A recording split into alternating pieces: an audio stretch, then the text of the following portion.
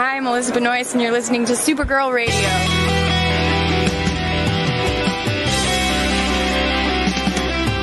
I think the CW are just trying to win the time slot war with Supergirl Radio. Supergirl Radio is going live every night of the week. How do you like it? Is becoming a human burrito a plus or a minus? I don't know. It does seem snug. I mean, they say you are what you eat. Oh no. Yeah. So I do a podcast called Supergirl Radio, and one of our segments is Lena Luthor, Boardroom or Ballroom. Because she looks like a boss in this coat.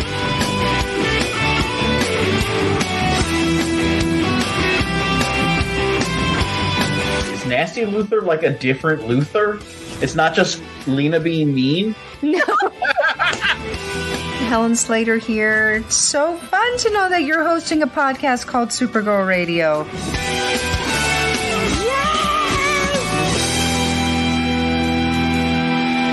Welcome to Supergirl Radio, your source for all things related to the CW Supergirl TV series and the character of Kara Zor-El.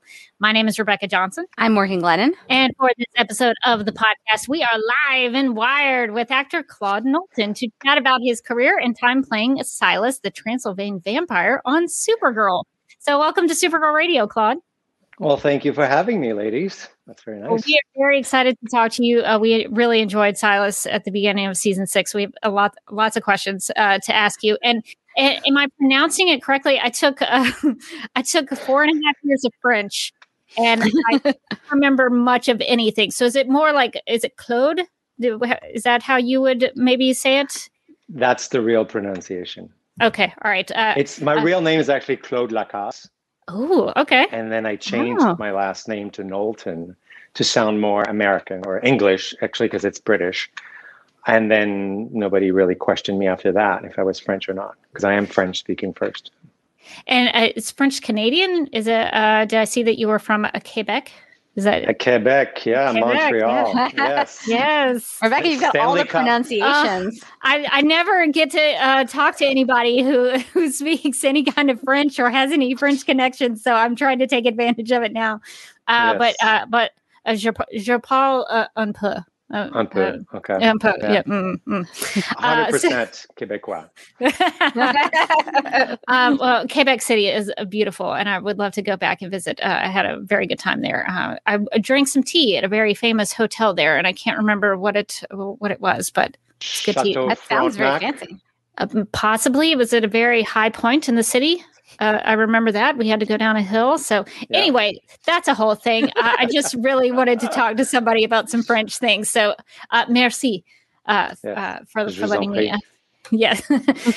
Very, very cool. All right. Well, I guess we could go ahead and start talking to Claude about some parts of his career, because you have a very impressive filmography. I was looking through your credits, and I was like, dang, he's been in everything.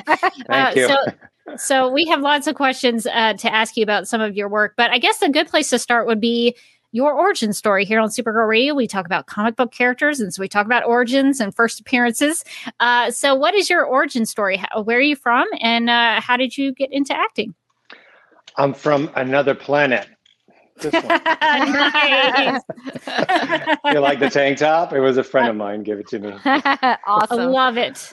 Now I'm kind of jealous, actually. Right? She found it in some thrift shop, and she gave it to me the night we had a little party here for Supergirl when it aired, and she gave me that, so that was pretty cool. Well, you did that correctly. You did the shirt right. Yeah. Very well done. So basically, I'm from Sherbrooke, Quebec, which is a small town outside of Montreal. It's about an hour and a half east of Montreal, and I went to French Catholic school. And I've always wanted to be an actor. And at 19, I left and moved to California. But at first, it really wasn't to act, because I didn't think that it would be possible. And I took some English classes at the college where I was in Palm Springs, and took some Spanish classes and some acting classes, actually. And that's when I got the bug. And my teacher begged me to come and audition for a musical, Camelot. And I just loved it. We did some sword fighting training for 2 months, and singing and dancing. And I kind of got the bug that way. And I just should have stayed longer and do more theater training, but I just wanted to go to LA right away. And then I made the move to LA because some of my friends started moving, and again, LA was very overwhelming at first. But if you kind of stay in one area, like you work in Beverly Hills as a waiter, you live in West Hollywood, or you choose like Venice Beach or whatever, it's not that bad. And, because LA seems so scary at first. And then you just kind of struggle to get an agent, do showcases, to find ways to get a commercial agent first. That's the easiest way to get in the business. And I got my first American Express commercial because they were looking for chefs. And I just happened to be working in a restaurant. And nice. That got me my SAT card and $10,000. And then I was ready to go. I mean, I did a workshop afterwards with agencies come in, and I said, hey, at the end of the workshop, you hope to get an agent out of it. The agent, I said, I will give you 10% of my residuals that's playing for the commercial if you take me on. And he did. And that's how kind of got started. Because it's not easy in Los Angeles, No, yeah, it's a lot of work, and that's very cool to hear that you started, with sword fighting. And I think that's cool. Actors build up a lot of skills that you take along the way, so that's cool to hear. You got a cool start like that. Very cool. Well, I had some questions, and Morgan, if you'll humor me. I saw that one of your credits, Claude, was on The Young and the Restless. I saw that too, and I was like, Rebecca's going to have a lot of questions. I'm a huge fan of The Young and the Restless. I've been watching it since I was 15 years old. I'm not going to tell you how long that is. But do you have any memories of working on the set or anything that you did with that? Do you know what I remember from working on that show is that it shoots, because I've worked on General Hospital, Port Charles, The Young and the Restless. I've auditioned for The Bold and Beautiful, but never got on it. And most of the time, for some odd reason, these casting directors would only see me for French characters. So I played a French waiter on General Hospital, recurring, and then I played on The Young and the Restless. We were supposed to be in Paris. I remember an actress with a baby. She was looking at an apartment, and I showed her the apartment as the caretaker. That's all I remember. But what I really liked about working on that show is that it shoots on the same lot at CBS in Fairfax, where The Price is Right shoot. That's right. Nice. And they were shooting The Price is Right when I was there waiting, and I was in the hallway, and you could see them wheel out all the prices, wheel them in, and hear the audience screaming. And then after I shot part of my thing, I went back, and it was quiet. And I just leaned in, and there was a security person, and I peeked in, and I saw the set. And this is like recently, so it's all the new one, super flashy, And it was pretty cool. So that was pretty cool. And I would see all the people from The Bold and Beautiful with their gowns, traveling to go to set with their trailer or whatever. So it's just, but my first time on General Hospital, I was not impressed with, I didn't realize, when you get on set, not on set, but at the studio, that everything is pretty much shut off, and it's only lit where they're shooting. And the hallways were very 70s and 80s with old pictures of all the cast from years and years and years. It just didn't look very glamorous to me. That's what I remember. Yeah, I now that you mentioned that about The Price is Right, I think because I looked into trying to take a tour of the Young and the Restless set one time, and I remember seeing some pictures of people like going in. I forget what that big wheel is that they have to spin to go on the final round, So I think people on the tour get a chance to do that. So that's incentive. Spin the wheel. Yeah. Yes. Oh man, what a dream come true. That's my dream, is go on the Young and the Restless set and spin that wheel for The Price is Right. Not actually be on the shows, but just be there. Just be able to spin the wheel. But soaps are a different beast. So they're very, everything is organized. Everything is timed. You will work at 1, you'll be done at 2:30. They've been doing this forever, and it doesn't need to be great. It needs to be done by Tuesday. That's true. That sometimes will come through in the quality of some soap operas. But they shoot, I think I read one time 100 pages a day, which is They have too insane. much to shoot for it to be, wild. So you do a take or two and you're done. Yeah. So and there's no action. They don't say action. They count down 3, 2, 1. And then I was like, they're like, Claude? Oh, sorry. I didn't know I was waiting for action, That is something I've never heard of. That's very so interesting. funny. It's just very quiet. Yeah. Anyway. So soaps are a different animal. So I can Different imagine animal. it's a little different than some of your other TV credits. Again, Morgan, if you'll humor me, I also saw The Closer was on there, and we talk about The Closer maybe a lot for a Supergirl podcast, but We talk about a lot of random shows a lot for a Supergirl podcast. But The Closer comes up every now and then, and it was one of my favorite TV shows. Do you have any memories of working on that show? Well, yeah, unfortunately, I didn't work with Kira Sedgwick, but I got to work with Elizabeth Perkins and Maggie Wheeler. She was Chandler Bing's girlfriend on Friends, the one who had that funny laugh, Chandler, whatever. She had that weird. She's great. Chandler Bing. Yeah, she was great. And Elizabeth Perkins from the movie Big with Tom Hanks, and she's done a lot of stuff. So she was the big guest star, and so was Maggie, paid her friend. And I was the manager of a restaurant. We shot it at a place where actually Elizabeth Perkins had her wedding. So that was kind of cool. But everybody was just so kind and so welcoming. They sent me a letter signed by all the executive producers to welcome me. And it was just a really, really great experience. I went to the table read with all the cast. And, you watch a show for a long time and all of a sudden, you're in it. It's just the weirdest experience. It's really, there's nothing like it. It's just bizarre.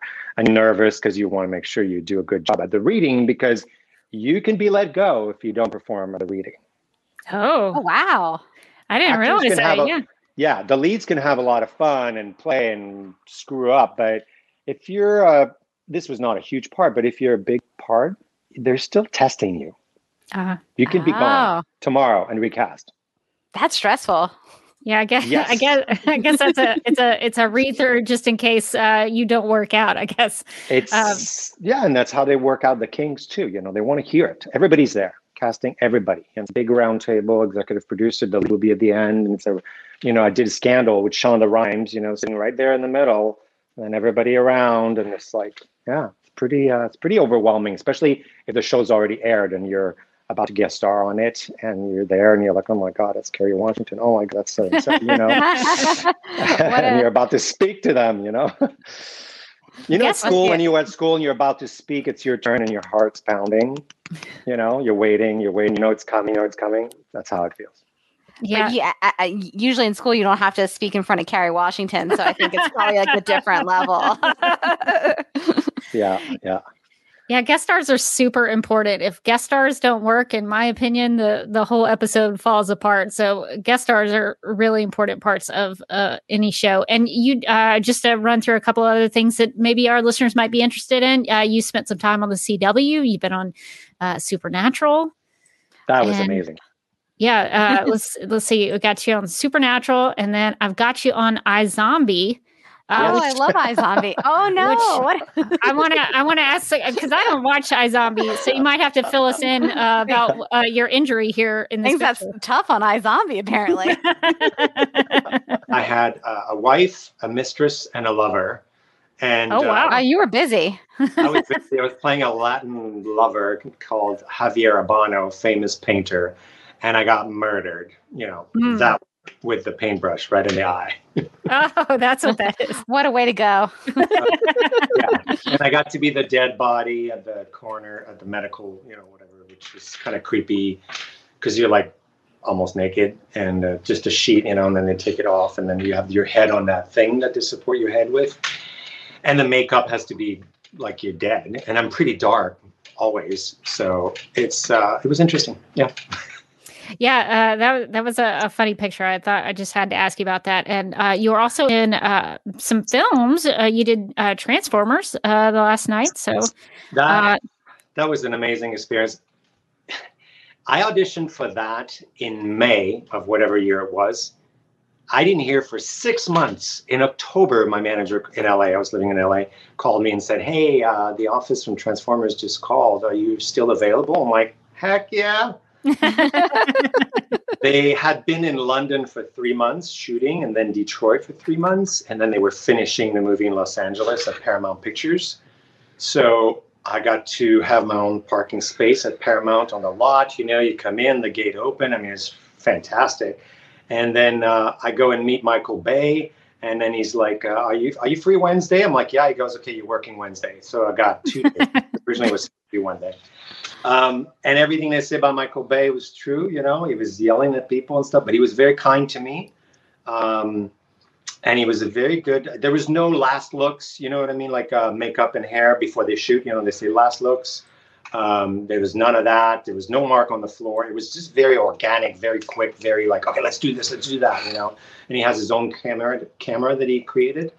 And my scenes were with Tony Hale, who's from Veep and Arrested Development, and mostly known for comedies. So this was interesting because I was the JPL.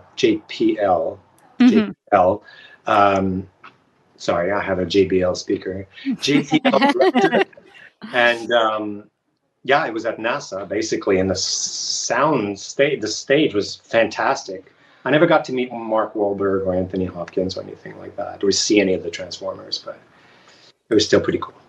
That's cool to be in a Transformers movie. That's a pretty big deal. So that's cool. So you have a pretty long list of credits. I encourage everybody to go check out his IMDb and follow. Yeah, I was along. scrolling, going like, "Oh, I like that. I like that. Criminal Minds." Just a who's list of good shows on there. So you might see Claude pop up in something that you didn't expect. And I guess that leads into a question of like, what do you look for when you look at a script? So like for Supergirl, when you were approached about this, did someone hand you a script? Did you go audition? What was that process like? Oh yeah, I just got an audition. I have actually the breakdown here from my agent. So basically there's a breakdown service called Actors Access, and we just get an email and says you have a C-mail, and then you open this email and it tells you what the role is. And this came September 1st of 2020. So right in the middle of the pandemic.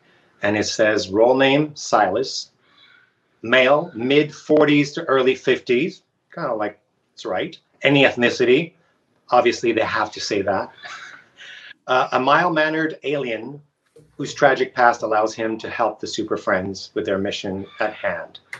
One day guest star. That's how it came to me. Oh, wow. Right? So you got a couple of episodes out of that. Yeah, I was about to say, one day. It seemed like you were in a little bit more than that. Yeah. And then you have the script. The sides. And the new thing, well, CW is very protective of their audition and everything. They always say on the top, do not share anything on Facebook or anywhere. No posting on Facebook, Twitter, personal blogging, any website, blah, blah, blah. So CW takes care of that. So you can't do anything or talk about anything until it had aired on the CW. And a lot of times, because there's been people that have made mistakes and opened their big mouths or talked about it or posted their auditions on YouTube or Vimeo. Why? Oh, no. Why would you do that? Don't do that. Private. Well, when at first things started with the self-tapes, I'm talking about before the pandemic, people didn't know how to do it, or do I do it on Vimeo? Do I put a private thing, Dropbox? It was so confusing. Yeah. Now it's a bit more organized, and no posting on YouTube, basically. Until after. Like right now I'm waiting. Once it's on Netflix, my episodes, I can probably post my audition, my actual video audition. But listen to this, ladies. The audition was, all my lines were with Nicole. That was one scene, right? And it's Nicole listening to Silas as he recounts his backstory. My husband was falsely accused of theft. He was sentenced to 6 months in the Strikers. That's different. So, see? They didn't want to ruin it. Oh, that's interesting. Yeah. They took a win from me. That's all the same. Blah, blah, blah. I failed. Blah, blah, blah. And she says, I'm sure it can replicate your technology. That was Brainy's line, actually. And I say, the tech is the easy part. People talk about Strikers as a place where time does not pass, but it isn't what makes it terrible. It's the guards. Ha-ha. No phantoms mentioned. And the rest is pretty much as it was on the day. But it's all just me and Nicole. So what do you do with that? You just, I had a friend come over. She's a really good actress, Siddiqa, local actress here. And I just basically had her with me, which most of the time during the pandemic, I made my self-tapes with Zoom people, on Zoom. But for that, she came over here. And I had this story about Chadwick Boseman that had just passed that week. And I actually got a chance to act with that guy. Huh. Oh, wow.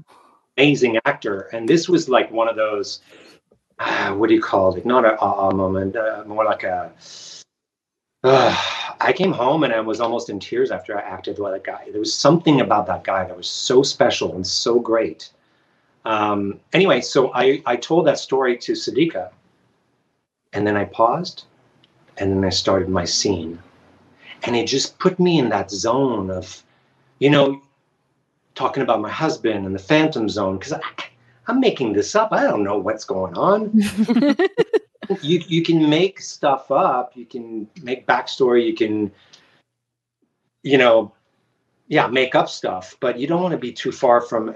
And then I don't like to make too much stuff up, because then what if the producers, that's not really what they want? So I try to stick to really what I have on the script, on the sides, And that's it. It just kind of worked, Yeah, that makes sense. So that's a really interesting introduction to, if people didn't know about sides and some of the things, because they do sort of mess with it to try to hide some information. Paula even says, I remember those tapes that were leaked and we were all speculating about what Strikers was. So sometimes they do try to throw people off just in case those sides get out.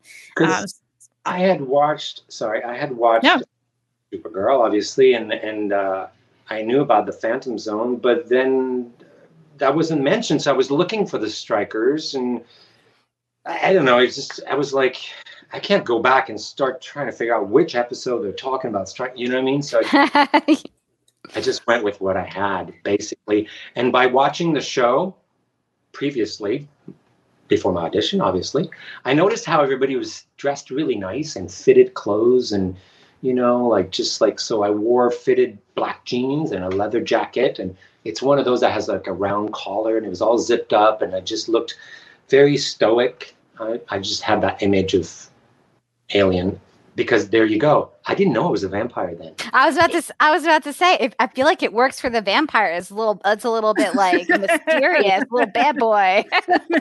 There's nothing in there, and that's good because I'm a vampire. Yeah, no. Nothing in the breakdown. So I only found out later on when I got ripped. I was like, what? I'm a vampire? What? I could have worn teeth for my audition. I'm robbing blood banks? That was the real twist. Not that you were an alien, but that you were an alien vampire. Yeah. No one saw it coming. Yeah. So how would you prepare for that?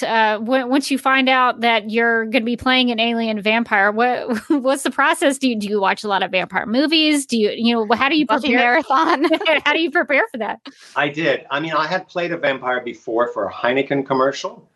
And they do these crazy wild commercials. And that was like 4 hours of like makeup and hair and everything. And it was pretty fantastic. So really got into that. But I've always been a fan of vampires. And I basically watched a little bit of True Blood again. And I wanted to watch how they do with the fangs, the whatever. And I watched the new Dracula on Netflix. I forget the name of it. I don't know if it's called Dracula or whatever. It's a new series about Dracula. So I watched him and I actually took screenshots of him and sent that to the hair people in production and say, hey, because they asked me what I thought I should look like. And I was like, well, I don't know, but of what, make my hair darker, make me, I don't know, eyeliner and, that kind of stuff. So I had a little bit of input in the looks of Silas, which was cool. The blue contacts, I loved it, but it wasn't my idea. Is that pretty typical for the hair and makeup people to ask for your input? I think if you're a big guest star, so basically once I got the part. So, okay, let me go back. So first I auditioned, right? Then I didn't hear for a while. Then I auditioned for Superman and Lois for a different role. Same office, same, right? Same production, everything. Then I auditioned for the prosecutor in that episode of Supergirl that was in with John Cryer, you know, the big trial that he had, you know.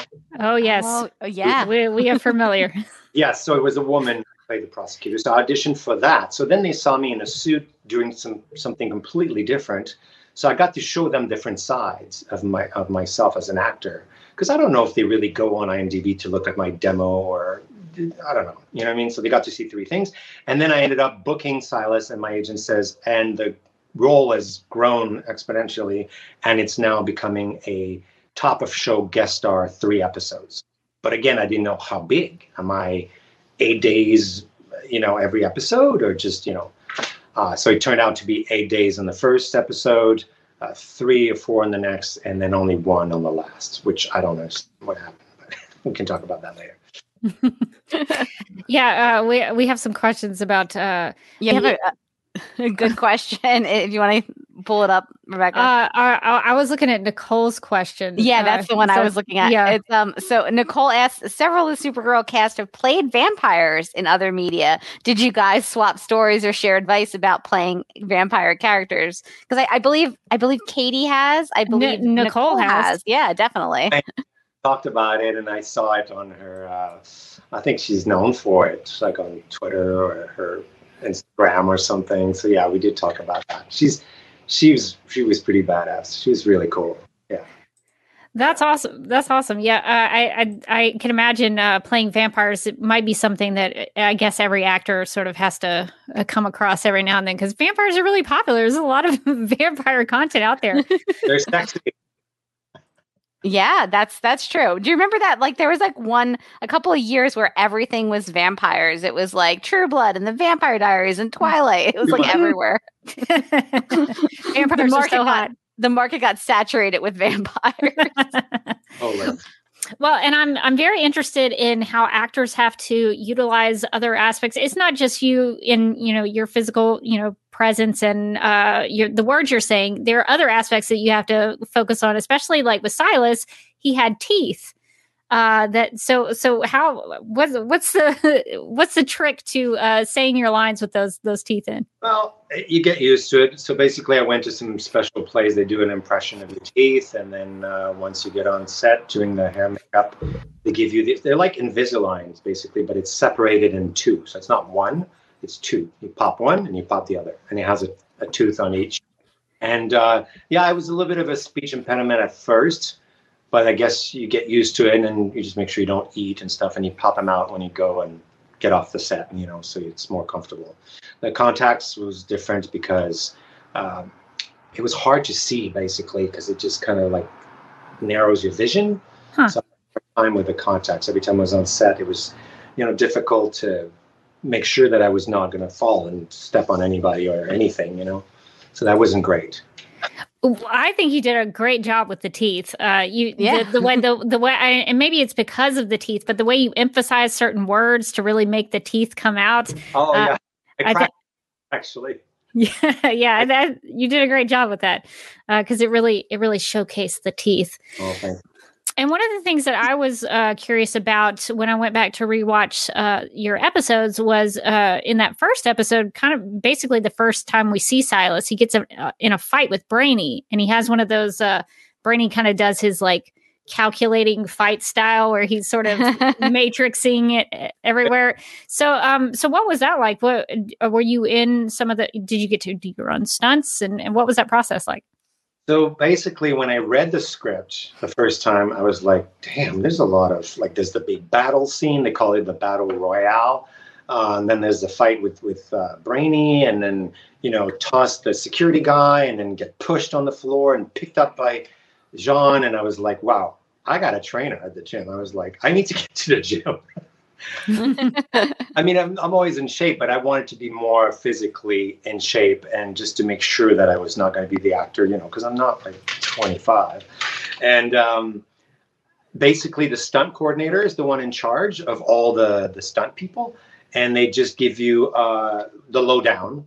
Ask anything you want. You want pads on your knees, you want pads on your butt, you want pads on your elbows. They'll give them to you, and it's definitely recommended for actors. But he gave us the whole choreography, and then practice with him. And it's a slow process. Make sure that we just do it every time the same way, and then afterward you add a little speed to it, and then you add the facial expression to it. So you look more badass and stuff. And Jesse.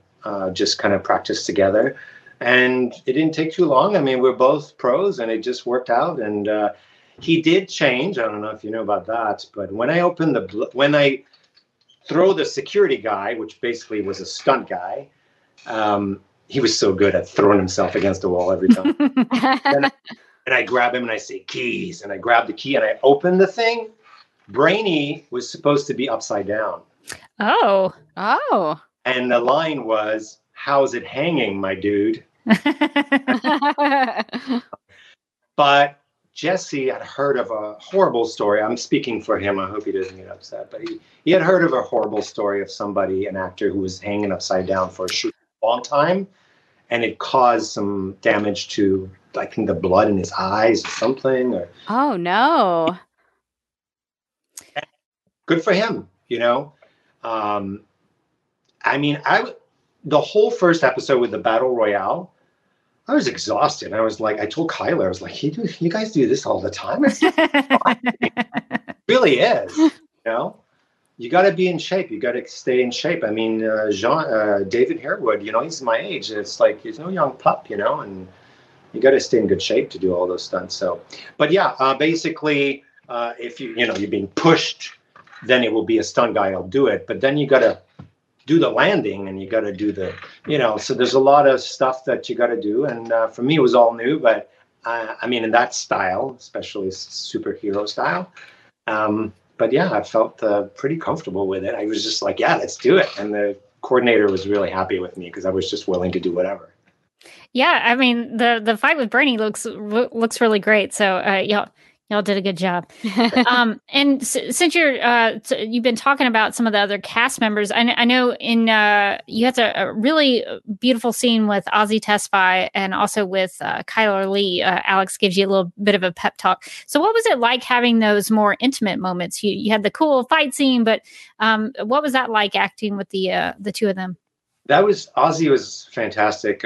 We met in the trailer, the makeup trailer before that scene, and we just started chatting and just get to know each other a little bit. And she had been on Jane the Virgin, and so was I, so we had something to talk about. And I kind of asked her, actually, I said, when I stare at you, do I you see actors, sometimes their eyes start going like this, and it's really distracting. And I remember Michael Caine used to have a video and talked about just focus on one eye. And I said, I hope you don't mind, but I'm just going to focus on one eye. Got those big eyes, right? But she's so present and so there. It kind of reminded me of my friend Siddiqa that came over and just made it so comfortable for me. It was just so easy, And they did cut a lot of my dialogue for this. They kept most of hers and cut some of mine. I had more, but it's okay. That was the only, because, they overshoot basically, right? And then they need to narrow it down. So that's what they did. But she was fantastic. And Kyler, there was a different story because Kyler and I had the giggles a lot and we laughed. And time to do that scene when she comes in the corner, that was during the battle, and we were so confused of what was going on. And we were kind of laughing a little bit at what she had to say, and just it was fun,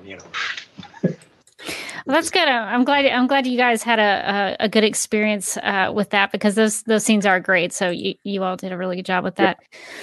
Yeah. Let's see. I guess, do we have any questions while we're stopping here? Claudia does want to know, do the actors on Supergirl work out on set during filming? Do you know if they do that? Well, okay. So now I have not seen what they do on normal, non-pandemic COVID-19. It could be different, but no, because we all have to go back to our trailers, and we don't really see each other besides when we're just kind of walking together on set, and then we're together and then we hang out. No, I saw that on Supernatural. The boys, they're called. They have massive van that's a gym. It's a portable gym that will follow wherever they are. Oh, wow. And they can get there on set an hour before and work out and then take a shower in their trailer and then show up at the makeup. That's what they do. They don't have time to go to a gym. They're on set 12, 13, 14 hours a day. Yeah. Keep that. Yeah, it's true. That does make sense. Yeah. I don't know. But now, and also with this season of Supergirl, because of COVID, they had to narrow it down to 10 hours a day. So. Oh, wow. Oh, that's interesting to know. I had only known about the masks and the tests and all that, but to know that they had to decrease the hours, that's interesting. Decrease the hours, and so no more working on Friday until midnight, 12 o'clock, whatever, 2 a.m. until the shots are done. They have to get it done within those 10 hours every day of the week, whatever. So basically, if you call times at 7, you're done by 7. So you can still work out after. If you're an early riser, work out before. So it's but no, I didn't see them do any workout on set or anything like that. Nobody doing ropes or anything. Jesse and David were playing chess. Oh, so they were working out their minds. Mental workout. Very smart. Jesse Raff is a genius. I mean, he's an encyclopedia. I mean, he knows everything about the DC. No wonder why he got that role. He does love him some Legion of Superheroes, that's for sure. Yeah. We have some questions because we had these questions when we were talking about Silas. So I wondered if you could sort of fill in some gaps for us. So did you maybe think about? They introduced the planet of Transylvania with Silas's appearance. So I think that was the first time we'd ever heard of Transylvania as a planet.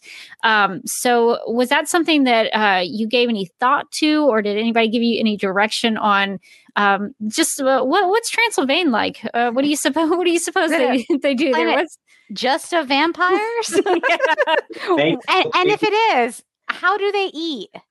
They suck blood. But if there are no humans around, do they? Is it just each other? They have a little bit of blood. So there you go. Blood. Okay. And then when they're grown up, they just find another planet. Oh, okay. I like that. I like that. That does make sense. They have to head out into the world. Let it go. All right. Well, thank you for filling in those gaps because we were like, do they turn each other into vampires? How does that work? So that does make sense. Maybe they just go from planet to planet. There are things that are unexplained. Adam and Eve. What happened? Who was there before? And then they had a baby, but that baby had sex with who to make more babies? The brother? What? I don't know. Sometimes you just leave it at. Sometimes you're just like, it's just a vampire planet. It is. And then you got to let it go. Let it go. And we were also curious about Silas's roommates on Earth. So I in particular was a little concerned that he had to live with like 3 roommates. Like, what is our time stuff for Silas? That's a lot of people in one house. It seemed like it was tough. I was even thinking to myself when I saw the apartment. You see my apartment here in Vancouver. And I saw Silas' apartment. I was like, damn. What are you doing for work, That's why he's got to rob those blood banks. 40s, he's got roommates, he's got to rob blood banks, and then they steal his blood. They did. Are his roommates vampires too, or? Yeah. Okay, all right. They ran out of their blood, so they had to drink my O negative. That is totally bad roommate etiquette, and I feel like they need to have like a house meeting to talk about it. Oh yeah, and there was labels on all the cars. They were made. How dare they? Silas, and they took my stuff. That scene, I was supposed to, whatever the blood on set was, and then start going, and then drop the jar. And then I said to them, that's gonna look like. It's the blood that's making me fall. Yeah. Yeah. It was the fact that the phantom I got inside of me during the battle, right? It just went in, and I didn't realize until I got home I'm not feeling well. So if I drank that blood, it would have appeared that the blood is making me sick, and all of a sudden a phantom comes out of me, So we nixed that. We just dropped it instead of drinking it. That's a good call. I think that's handled the right way because I see your point. I think it's handled very well. I would have thought that one of the roommates had poisoned his blood. Like there was some real drama in that apartment. And that fall was actually another big stunt for me because I had to. There was a stool and it was all choreographed, but there was a padding and stuff. So that was another. But I did. I love the director was so excited and he was like. When I came back, when they have everything blocked, and he goes, "Do you want to shoot?" No rehearsal. I'm like, yeah. And then we did 2 takes, and that was it. So that's awesome. Well, we're very glad that things worked out for Silas. He got a lot of. He was yelled at by the Super Friends. They made him go to work and do something that was very traumatizing for him. The Super Friends weren't always nice to Silas, and I didn't appreciate that. I was on Silas's side the whole time. I was like, wait, now you're making him develop an app for you? What is this? And I saw that episode where you guys talking about that. It was not my doing of smacking that iPad, by the way. That was in the script. Really? It was all there. I didn't do any of that. That's too funny. Yeah. And that's it go. Well, it worked, I guess, hitting that iPad, even though I don't think it would maybe work in real life. On Supergirl, it worked. But yeah, so they put Silas through the ringer. He became a phantom at one point. So I'm glad that all worked out in the end. So I guess Silas is just living his best life now that he's been restored. He has his soul back in. Where can he go? I mean, Supergirl is going to be over. I'd love to go on another DC comic show. I think Silas could maybe hop on the shows. I think he could use the show. The Legends, I feel like, of Tomorrow welcomes everybody. They've never had a vampire on the Wave Rider. I feel like that's a natural fit. I think so. That would be a great fit. They could go into I don't know what time period that would be. And think of it this way. Silas is already used to having up between 3 and 5 roommates, so he's going to feel right at home. Right at home on the Wave Rider. I think that's a great pitch. They're going to be a great fit for Silas on Legends of Tomorrow. Put it out there. Let's get Silas on Legends. That's a good pitch. Well, I guess to wrap up our Supergirl time, Claude, what was your experience on Supergirl? What would you tell people about your Supergirl experience? What did you enjoy most about it? How kind the people were, from the producers to the cast, because it's not easy for an actor to come in on a show, especially on season 6. Everybody knows each other. Everybody know each other very well, and the director of that first episode was so welcoming, and he was like, they were all covered in PPE, and he was like, I'm so sorry you have to meet us that way, and normally, we would have taken you out to dinner. And I was like, taking me out to dinner? Really? Wow. Great production. I mean, I guest star, top of show, they just want to maybe talk about the story. Maybe we would have talked more about those details that I didn't know any. There was no time because it was just so so fast. But I would say how everything was very safe during the COVID that we shot. Everything was very organized, and they were so happy to be back. By the way, I was the first actor to be on set because I had to do some camera tests for the contact lenses for the fangs. They send those to Hollywood. Hollywood decides, which color the fangs work, the fangs don't work, whatever. They had to work, but maybe a different size of fangs. I don't know. And I was the first actor back on set since March 2020 when they shut down. And this is in October. So wow. I walked on the set and I was the first one to do a test with the camera and the lights and everything and do my monologue and then change contacts, come back, do it again. And that's when I met everybody the first time. I only met Kyler there because she was there also not to work, to get her hair dyed purple or whatever and get her cut and whatever. She was getting ready for the season. And she's the one who kind of gave me the lowdown on everything. And then she goes, if you have any questions, she was just so nice, And that was my introduction to them. And it just, everybody else that I met after was just super nice and friendly and welcoming. That's my experience. That's what I remember from it. Well, I'm so glad to hear you had a good experience on the show. That's really cool. Do you have any like fun behind the scenes stories or anything that you would want to share? Oh boy, I'm trying to remember now. What did I do that could have been?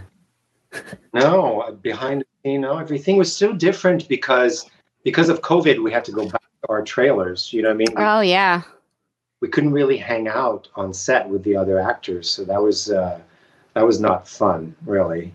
Because I like to just hang out and chat with people usually, but we would shoot and then we just go back, and that's it. So there's really nothing. I mean, I did take some videos. I'm sure you saw those on social media and stuff. So I did it kind of behind, like the scenes, hiding about it. I posted them after the episode had aired. So. Yeah, that's such a unique experience to have done that during the COVID pandemic. So I'm glad that at least it was, you felt safe and you were able to do kind of what you needed to do, even with all that craziness. So that is definitely a unique experience. Hopefully that we will never have to replicate again. I always try to ask this of people, and I forgot to do it earlier. But what was your first encounter with the character of Supergirl? Not even just it doesn't have to be the show, but when was the first time you ever learned that there was a character of Supergirl? I was living in Los Angeles, and it was a big deal when the first season. It was also shot in Los Angeles, and I auditioned for the pilot. Oh, cool. I don't remember. I think it was a lawyer or something. I went back the other day. I was like, wow, that was a long time ago. I couldn't believe it. That's really cool that you had that prior experience with the show in Los Angeles, but then you were actually able to get on the show in Vancouver. That's very cool. And then I watched the entire first season with Calista Flockhart. And then I moved here. And then what happened when I moved here, the CW is not, you have to pay extra. And in Vancouver, it's not really easy access. And then I just didn't have it. So I watched it on Netflix, the first 5 seasons, I think, or 4 seasons. Yeah, 5 seasons on there. Yeah. That's cool. Yeah, you gotta catch up if you're gonna be. Oh yeah. When I booked Silas, I watched every single episode. Oh, that's impressive. That's quite a binge.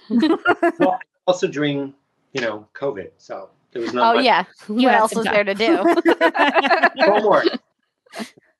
Lots of people were binging Supergirl during the pandemic, so that's cool. Well, I'm glad you were able to come on Supergirl and actually have that experience. So that's great. Well, if you have a few minutes, we would love to play some make some snap judgments with you, if you don't mind. Sure. So we'll play a little intro and we'll be right back. In a game of snap judgments, each person is presented with 2 options, but must only choose one.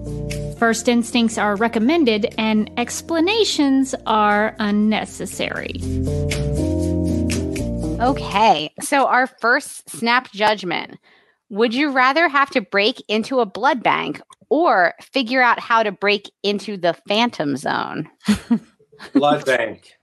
It does seem easier. I would also go blood bank because I don't want to have to develop an app to get into the Phantom Zone. I don't have that kind of time. That's a lot of work, probably in a short amount of time. Because how many developers do I have? Is it just me? No. Do I have a team? Yeah. Well, I don't know. The Phantom Zone might mean that I might get to go, but would I want to go to the Phantom Zone? I lost my husband in the damn Phantom Zone. That's true. It's not a great experience. I don't even know where he is. That's true. They never did they never got him out at all either, too. Like they felt like they could have sent in a message to Supergirl like, hey, could you get Silas's husband? No, it's fine. Right? He's still in there. Maybe that's coming. Yeah, I probably would do blood bank. It does seem easier. Yeah. Would you rather transform into a bat or a phantom? A bat? Because you can just go and sneak everywhere and watch people and then scare them if you want to. But this phantom thing, it was just so big and scary, and you can't go incognito. You just, bat for sure. Yeah, I think I'd do bat too. Like, in both cases you can fly, but in like one case you're basically a Dementor, and I don't like I'm not saying I love everybody. I don't feel like I want to like inflict their worst fears upon them. When you're a bat, you're just like flying around eating insects, like loving life. You're not like bringing out anyone's worst nightmare. So I don't know. The Phantoms built that structure, I think, in the Phantom Zone. They did all work together to build that. And they had an office room and some cubby holes. It seemed like they had a good thing going in the Phantom Zone in this. They built it up to code. They got it inspected. So I don't know. The Phantoms seem to have a little bit of a sitcom going there on in the Phantom Zone. So I maybe would say Phantom. Yeah. Okay. There you go. You can do some construction. You can unionize, maybe. The world's your oyster. Okay. What's the better situation to be in? Being a Fort Ross prisoner or being yelled at by Martian Manhunter? Oh, yelled at by Martian Manhunter for sure. I can take David here with any day. You don't scare me. I'm gonna go being yelled at by Martian Manhunter because I think like we know Jean's just a softie inside, and like you just gotta tell him your sob story, and he's gonna come around. That was out of character anyway, right? Yeah, exactly. He was having a bad day. Yeah, he was stressed because Kara was in the Phantom Zone. I'm like, why yelling at me? I'm trying to help you build it. Make your own app. Yeah, at least if Martian Manhunter is yelling at you, you're getting to spend time with Martian Manhunter. So I guess I would pick that. Not bad. Okay, our last snap judgment. Who's the number one threat to vampires? Buffy the Vampire Slayer or Abraham Lincoln ... Vampire Hunter? Oh, Buffy. Buffy, she's badass. Sure. I don't know what she would look like today, but back in the day, that was the big thing. I didn't see the other movies, so I don't know about Abraham. Yeah, I mean, I have to go Buffy. I was a huge Buffy fan back in the day. I mean, obviously Abe has done a lot for us all, but when it comes to slaying vampires, I think Buffy's got it. Yeah. I don't know. I'm gonna go Abraham Lincoln Vampire Hunter because he gets the vampires with the axe, which is like my favorite thing. The axe that chops down the logs, I guess, to build the log cabin you grew up in. I'm gonna go Vampire Hunter. Abe Lincoln Vampire Hunter. I just love that exists. Like I do too. Spoiler alert, it's actually a really great film. So really? I highly recommend, and there's a lot of good historical facts in there that are pretty true to history. Well, they should be, right? I mean, you can't play with that history that much. I mean, the vampire portion may not be true. I don't know. May not be true. I'm still in my holding mind, it. they exist, okay? I'm like 98% sure that the vampires were not part of Abraham Lincoln's real story, but I'm holding out a little bit of a hope. But yeah, it's I would actually go as far to say that Abraham Lincoln Vampire Hunter was more historically accurate than Steven Spielberg's Lincoln film with Daniel Day-Lewis. Really? Oh, yes. Those are some fighting words. History people can come at me, but that is what I get some tweets about that. We're gonna get some hot takes on Lincoln films. I'm into it. But yeah, so I would go Abe Lincoln. I love vampires. Do you have a favorite vampire? I was a big fan of the books Interview with a Vampire. And Lestat was definitely my favorite. I just loved everything that Anne Rice created for that series. And when I saw the movie, it was like, that was my inspiration for my Heineken commercial, Vampire, actually. Literally, I went and bought a wig. I bought like a ruffles shirt. I put on some makeup, and I put the wig in a ponytail with a big bow, and then the ruffled thing. And I just totally got inspired by the Interview with a Vampire. And I went in there and I killed it, and they liked it. You know, so. That's a great film. So it's a classic. Good inspiration. I haven't seen it in years. That was really well done. Well, we all have some vampire movies that we need to watch. So we've got a Supergirl Radio Halloween vampire watch list now. I gotta watch Abraham Lincoln. Yes, and Interview with the Vampire. Definitely rewatch them. All right. Well, we will wrap up Snap Judgments, and then we'll say goodbye to Claude, and then we'll continue on with some news. No judgments on your Snap Judgments. Well, that's going to do it for our time with Claude. So thank you for being with us and being so gracious with your time. I know we kept you a little over than of what I told you we would give you in terms of time. But thank you so much for sharing your experience. And I'm so glad you had a good time playing Silas. Where can people follow up with you? And do you have any projects coming up? So Claude Knowlton is my name, and that's my handle for everything: Twitter, Facebook. Don't email me, but everything is Claude Knowlton. There is no other Claude Knowlton. So that's me, and I have a Hallmark movie coming up. I play a Latino wedding cake maker. I play Latino a lot, and I'm going to South Carolina on Sunday for a shoot, but I can't disclose any information about that. I signed an NDA, so there. That's it. That's what's going on. Well, follow Claude on social media so that you can keep up with everything he's doing. And you can find out what that is sometime in the future. we got a little tease, but we don't know. So we'll have to. It's a mystery, and you have to follow him to find out. We will have to keep following you. So thank you very much again for coming on and for sharing your experience. And we wish you the best in all your future projects. Thank you so much for having me. I really appreciate it. I've been watching you guys for a long time, and it's just a lot of fun.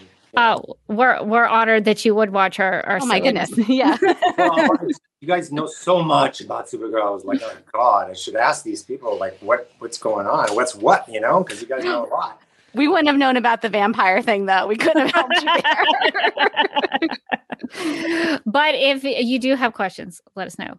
If we don't know, we'll try to find out. We know people who know things. So, all right. Well, it was good to talk to you, and we'll say goodbye, and we'll continue on with some plugs and some news. If you would like to contact Supergirl Radio, you can post a comment on our website at supergirlradio.com. You can email us at supergirlradio@gmail.com. If you'd like to leave us a voicemail, you can call us at 678-718-7252. You can like us on Facebook and follow us on Twitter and Instagram, all at Supergirl Radio. You can listen to us on Apple Podcasts, Stitcher, iHeartRadio, Google Podcasts, Radio Public, Podchaser, and Spotify, where we also have a Spotify playlist that includes music featured on and inspired by the CW's Supergirl TV series. We are listed on DC's fan page, which you can find at dccomics.com/DC-fans. If you like what we do, we encourage you to give us a rating and write us a review on Apple Podcasts. If you enjoy our Supergirl Radio live streams, make sure to subscribe to the DC TV Podcast YouTube channel and hit that notification bell to get notified when we go live and wired. DC TV Podcast also has a TeePublic store, so if you're in need of new DC TV related t-shirts, tank tops, sweatshirts, onesies, mugs, notebooks, pillows, or stickers, go to supergirlradio.com and click on the TeePublic store link at the top of the page. Supergirl Radio is part of the DC TV Podcast Network, so if you also like The Flash, Legends of Tomorrow, Black Lightning, Titans, Doom Patrol, Batwoman, Stargirl, Superman and Lois, and the upcoming Green Lantern, Justice League Dark, and Strange Adventure shows, and DC TV After Dark, you can subscribe to the DC TV Podcast Mega Feed on Apple Podcasts. Follow at DC TV Podcasts on Twitter, and like DC TV Podcasts on Facebook, or else. This has been a message from Hope, inhabiting the Flash vessel, also known as New Rachel. I miss Hope. Me too. I'm glad that New Rachel can let her live on Supergirl Radio. She lives on in our hearts, I think, is the main thing. So since we did talk about some bats, we do have a Batwoman design here in the DC TV Podcast TeePublic store. So if you want to go check out the Batwoman merch and designs, definitely go give the DCTV, there's a lot of words, DCTV podcast T Public Store and give it a look. And I'm going to, since we are going to do some things continuing, I'm going to make us a little prettier since now we're only 2 people. Okay, now we have everything. All right. So definitely check out the T Public Store and see what we got in there if you need some new stuff. Well, we do have one news item, so I guess we could get to the news. This is kind of a sad bit of news, but I thought we should cover it here. According to Variety.com, director-producer Richard Donner, best known for helming the Lethal Weapon film series, The Goonies, and the original Superman film, died this week on Monday, which would have been July 5th, right? Yes. He was 91 years old. Donner's production company confirmed news of his death to Variety, though the cause was not disclosed. Making full use of what he had learned on The Twilight Zone, Donner broke in the feature film arena with The Omen, a 1976 hit thriller that led to a plum assignment, bringing Superman to the big screen in 1978. He left the successful film's sequel in an eventually litigious dispute with the film's producers, Alexander and Ilya Salkind. The film was taken over by Richard Lester, though much of Donner's work remains in the finished film, albeit uncredited.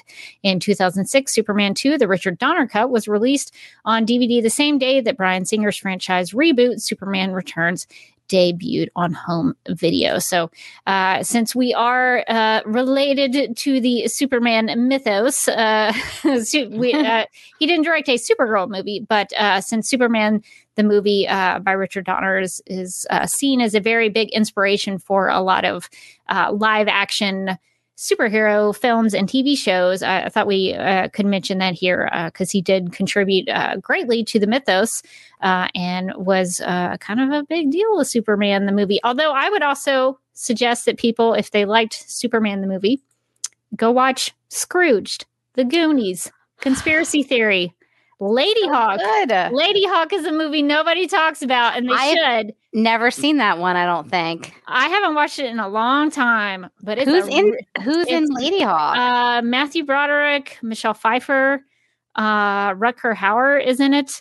It's a good film. It's kind is it like a fantasy film? Yeah, a little bit. It's almost like I don't know if you'd say medieval, but it's kind of in that sort of time period, and I love that kind of stuff. So I would recommend Lady Hawk. Very cool film.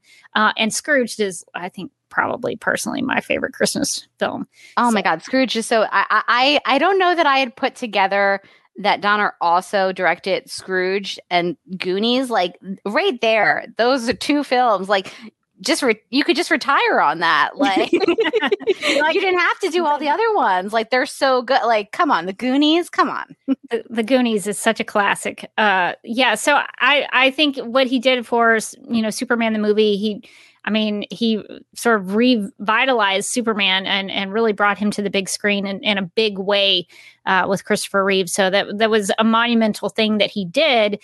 But I think if you like his work, definitely check out some other films that he directed. Because, as much as, the Christopher Reeve Superman movie is great, I think, things like Lady Hawk are better. Like, I think the Superman stuff was not even his best work. So I would recommend people also go see some of those other films if you hadn't watched them. But I do appreciate what he did for the Superman mythos, but I'm a big fan of some Conspiracy Theory. Oh my gosh, what a good movie. He had a deep bench of films in addition to, I feel like he's best known for Superman and for good reason. But like, man, Goonies or, the Lethal Weapon movies. Oh, like, yeah. Those are... Everybody knows those movies. Yeah, he did so many kind of iconic films. Even just The Omen, like that's a scary movie. Yeah, it's interesting that the behind the scenes of Superman the movie, from what I understand, like the producers saw The Omen and they were like, that guy, we should get him for Superman. Like, what? Right? How did you get there? Like, I like the energy of that intensely scary movie. Yeah, so that's an interesting sort of behind the scenes of that of how they chose Richard Donner, but he did a really good job, and I think the thing that I like about Superman the movie is that it captures the Norman Rockwell-ness of Smallville very well, and I think that sort of set the tone for a lot of things that would come after it, like Smallville, like Man of Steel, Zack Snyder's Man of Steel. So I think a lot of that is I think that some of the film I don't maybe think holds up as much today because it was definitely of the time, but the Smallville stuff I think will forever hold up as wonderful and still look like it's timeless. So that's the part of Superman the movie I really love. I know people like the flying and the punchy and the romance with Lois, but I especially love the sort of the Norman Rockwell-ness of Smallville. I think just for the time that they made that movie, the effects for the time were really great, like surprisingly good when you kind of look at some other movies around that time period and like their effects. You're like, whoa, for things like neon. It's like, okay, Xanadu. But I think that, I think that the Superman, the movie did a good job of that super heroics, but also kind of grounding that character in, like you mentioned, like this universe that felt really believable, and that came down to the directing and like what he got out of the actors too, the performances. So it is sad, but like what a great legacy to leave behind. Oh my gosh, yes. He left a lot of wonderful work behind. And he also introduced Miss Tessmacher. Miss Tessmacher! Yes! She's in that film, so I wanted to give a shout out to her because she plays a big pivotal role there at the end with Superman, kind of getting him out of Lex Luthor's lair. But he did contribute so much to the Superman mythology. And he even also, I guess it should be mentioned, that he was the original sort of Snyder Cut phenomenon, because he did have to step away from Superman 2. And his cut, if you've never seen it, is superior to the one that was finished up by Richard Lester. So it's eerily similar to the Zack Snyder Cut situation with Joss Whedon. It's weird that happened twice with the same studio. What are you guys doing? But I'm glad that they did get to finally. Beaker made another appearance. I don't know that y'all saw Beaker earlier. Oh, it was Bunsen. It was Bunsen earlier. It was Bunsen earlier. Beaker is usually the ham of the two. But Bunsen just like kind of like walked by and he was just like, what's this going on here? And then like left. And I basically I was like, stop, we're talking to Claude.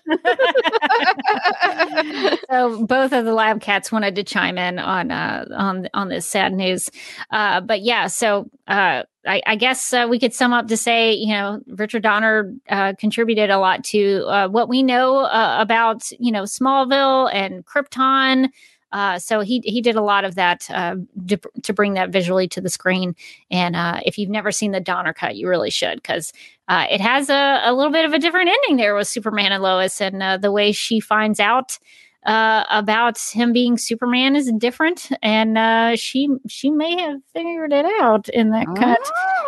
So I'm just saying, like, Lois. I don't think I've ever watched that cut, so now I want to like seek that out because that sounds interesting. Yeah, Lois gets a little bit of better portrayal, in my opinion, in the Donner cut. So there's some really serious stuff there with Superman and Lois there at the end, and it's very dramatic and good. So he did a great job with those characters in that universe. So glad he finally got his due with the Donner cut. Are we about to have another visitor? No, I think he's done. He is staring at me from off camera, but he's like, I don't know. My public has seen enough of me. He just jumped down and wandered away. So. He just wanted to give you a good done for the night. Well, yeah. So we did want to mention that because that was some big news that came out in the Superman family bit of news there.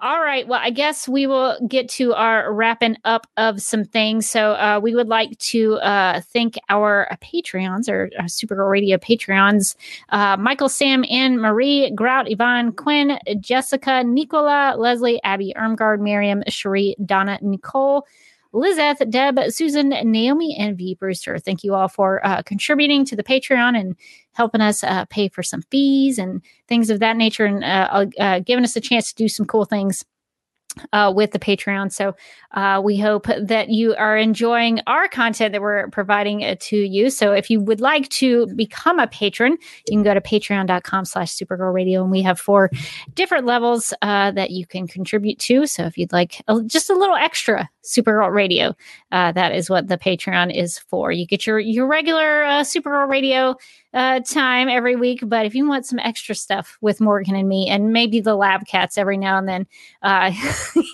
we can't control when they will or won't visit. So. So that's what you might get with the Patreon. And as a reminder, we're still running our Flat Supergirl photography contest, and we will be running it for a while. And so if you want to enter and you're like, oh, you know what? They've been doing this for a while. They don't need my entry. Guess what? We're going to be doing this for months, and we do. So get to print, and you can download and print the Flat Supergirl, which you can find in the video description of this live stream, in the show notes of the audio podcast, or at the right-hand side of supergirlradio.com. Then you just cut out the Flat Supergirl image, and you put Flat Supergirl on a popsicle stick or a pen, and then you just take a creative picture with Flat Supergirl. It can be a selfie. It can just be Flat Supergirl out in the world. Flat Supergirl could be doing an activity. Is Flat Supergirl driving? She shouldn't be. She can't reach the pedals. Whatever you want Flat Supergirl to do, she can do it. Let your imagination be your guide. But remember to take a picture and post it, as many as you'd like. She can get up to all kinds of shenanigans, but post those pictures to Twitter, Instagram, or Facebook, and tag at Supergirl Radio. Make sure you use the hashtag Supergirl Adventures. Yeah, so you definitely can do that. I forgot to take Flat Supergirl with me when I went to New Orleans, and I was so mad at myself. I was mad too. I was going to take her. I went to Connecticut this past weekend to like an Airbnb with like a nice pool. I would have killed her because it was a pool. we were in the pool a lot, and she would have melted. But I was going to take some pictures of her like sitting poolside, like drinking a marg. But I forgot her. So. Oh, yeah. I think Flat Supergirl probably escaped some New Orleans stuff. So I think that's probably for the best. Oh, Beaker. Well, I thought he was done. He's back. He's not. He's not done. Beaker, come here, buddy. Come here, buddy. You wanna look at all the people? No. He's like, no, I don't want that. I just want my butt to be in frame for the entire time. Now he's like, what if I just rubbed myself against the lap? Okay. Bye again, friend. The worst was when Bunsen came over and immediately just knocked over my ring light while we were talking, and I had to like dive to like try to grab it, like, but gracefully off camera. You didn't know I was like desperately, the lighting in my camera is all going weird. It's like nothing, everything's cool. Yeah, we've discovered, just a little behind the scenes of Supergirl Radio, we've discovered when the cats are quiet and they don't make an appearance on the live stream, that might be trouble. That usually means that they've gotten their food out somehow and they've like ripped his bag open and it's just now pouring into their open mouths, which literally happened one of the last times we were recording. We like stopped recording and I was like, Rebecca, hold on. Like showed her how they ripped open the bag. So I think if we do see them on the live stream, that's actually good. It's a good sign. You can keep your eye on. Means they're not working together to cause chaos. They are too funny. Well, I guess you can find me on the Instagram. I did take some pictures of my trip to New Orleans at the Derby Kid. I'm on Instagram. You can find some pictures there. Highly recommend the World War II Museum in New Orleans. One of the best museums I've ever been to. It has 5 buildings, I think. Wow, that's a big museum. It's not not just one museum. It's many buildings. It has 3 gift stores. Whoa. So it is. How long did it take you to get through this museum? 2 days, and we kind of had to go through some parts very quickly. I would have wanted to hang out a little more, but I highly recommend that World War II museum. It was very well done. There's a plane in the main building that they bought off of eBay. No, what? Yes. Just listing a giant plane on eBay. It was some sort of that somebody had a World War II plane, like in some their collector is I like, guess. I don't have any room for this World War II plane anymore. You know what they say, when you buy one World War II plane, you have to give away another. So the tour guide told us they bought it off eBay, and we're like, what? You can buy World War II planes off eBay? What is that? So that's just one of the many fun facts. fun facts that you'll learn at the World War II museum. So that was very, very cool. So I highly recommend that. You can also check out my Sunday live streams at youtube.com/duckmilkpra. That's my personal YouTube channel at 4 p.m. Eastern. I will be going through another Batman v Superman Dawn of Justice negative review from a top critic from Rotten Tomatoes. So it's quality commentary on the film. So we'll go through that and we'll see what they say, and we'll read through it together. So if you're interested in that, definitely subscribe and come hang out with me live on Sundays at 4 p.m. Eastern. Nice. You can find me on Twitter and Instagram. I'm at Mojotastic. And you can also find me as a co-host on DCTV After Dark and the Legends of Tomorrow podcast. We got a break. We got a week off because of the holiday. I didn't know what to do with myself when there's not like a new episode of Legends on. But we'll be back next week with some new Legendsy content. What's it like to talk about the show? It's surprisingly strange. It's like, oh, that's right. This podcast was about a television show. I was starting to think it was about just whatever we wanted it to be. We got way into the weeds during our hiatus season. Like Supergirl Radio tried to keep it somewhat Supergirl related, but Legends was like, why don't we just watch a bunch of horror movies at Halloween? Who would stop us? So now that we're focused on Legends again, it is a little bit strange to be like, oh, that's right, this TV show. But it's nice to talk about the show again. It's nice to have the show back on. I don't know if Legends is going to take any kind of weird long hiatus in the middle of its season. Doesn't seem like it, which I don't understand. Like, why don't they all just take 2 or 3 months off randomly so that maybe another show can take over its spot? Yeah, it's been so long since we talked about a Supergirl episode. We were really kind of getting into the finally we were like, yeah, momentum. I remember how this goes. Podcasting about it's over. We've still got about another month and a half, so that's going to be very interesting. But in case anybody's curious, I've basically scheduled live streams for the next until the end of the hiatus. So if you want to know kind of what we're doing, you can follow along there. Make sure you subscribe to the DCTV Podcast YouTube channel and get some notifications anytime we go live. So you'll get a little teaser of what's coming up for Supergirl Radio. So we've got lots of cool things coming. Some things I'm going to have to do without Morgan, but that's it's a good reason. It's going to be tough. I'm mad on several fronts, but I'm mostly mad that they would decide to bring the show back, when I'm getting married. Seems personal now. CW. I feel like ever since I started this turf war with Superman and Lois, I've been continuously losing. So I think that has taught me a valuable lesson about maybe being nicer to the schedulers over at the CW. They really ratcheted that up. That was uncalled for. They did. They threw the glove down. They were like, what are you gonna do? And I was like, I guess just not show up for those because of marriage. That is wild, but we'll carry on without you and wait for you to come back, and we'll get your thoughts on those episodes that you missed. We'll do a 5-minute Morgan recap and get some thoughts in a short amount of time.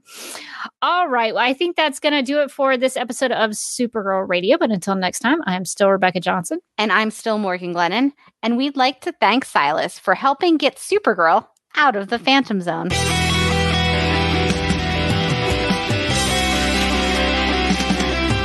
I think the CW are just trying to win the time slot war with Supergirl Radio. Supergirl Radio is going live every night of the week. How do you like it? Is becoming a human burrito a plus or a minus? I don't know. It does seem snug. I mean, they say you are what you eat. Oh no. Yeah. So I do a podcast called Supergirl Radio, and one of our segments is Lena Luthor, Boardroom or Ballroom. Because she looks like a boss in this coat.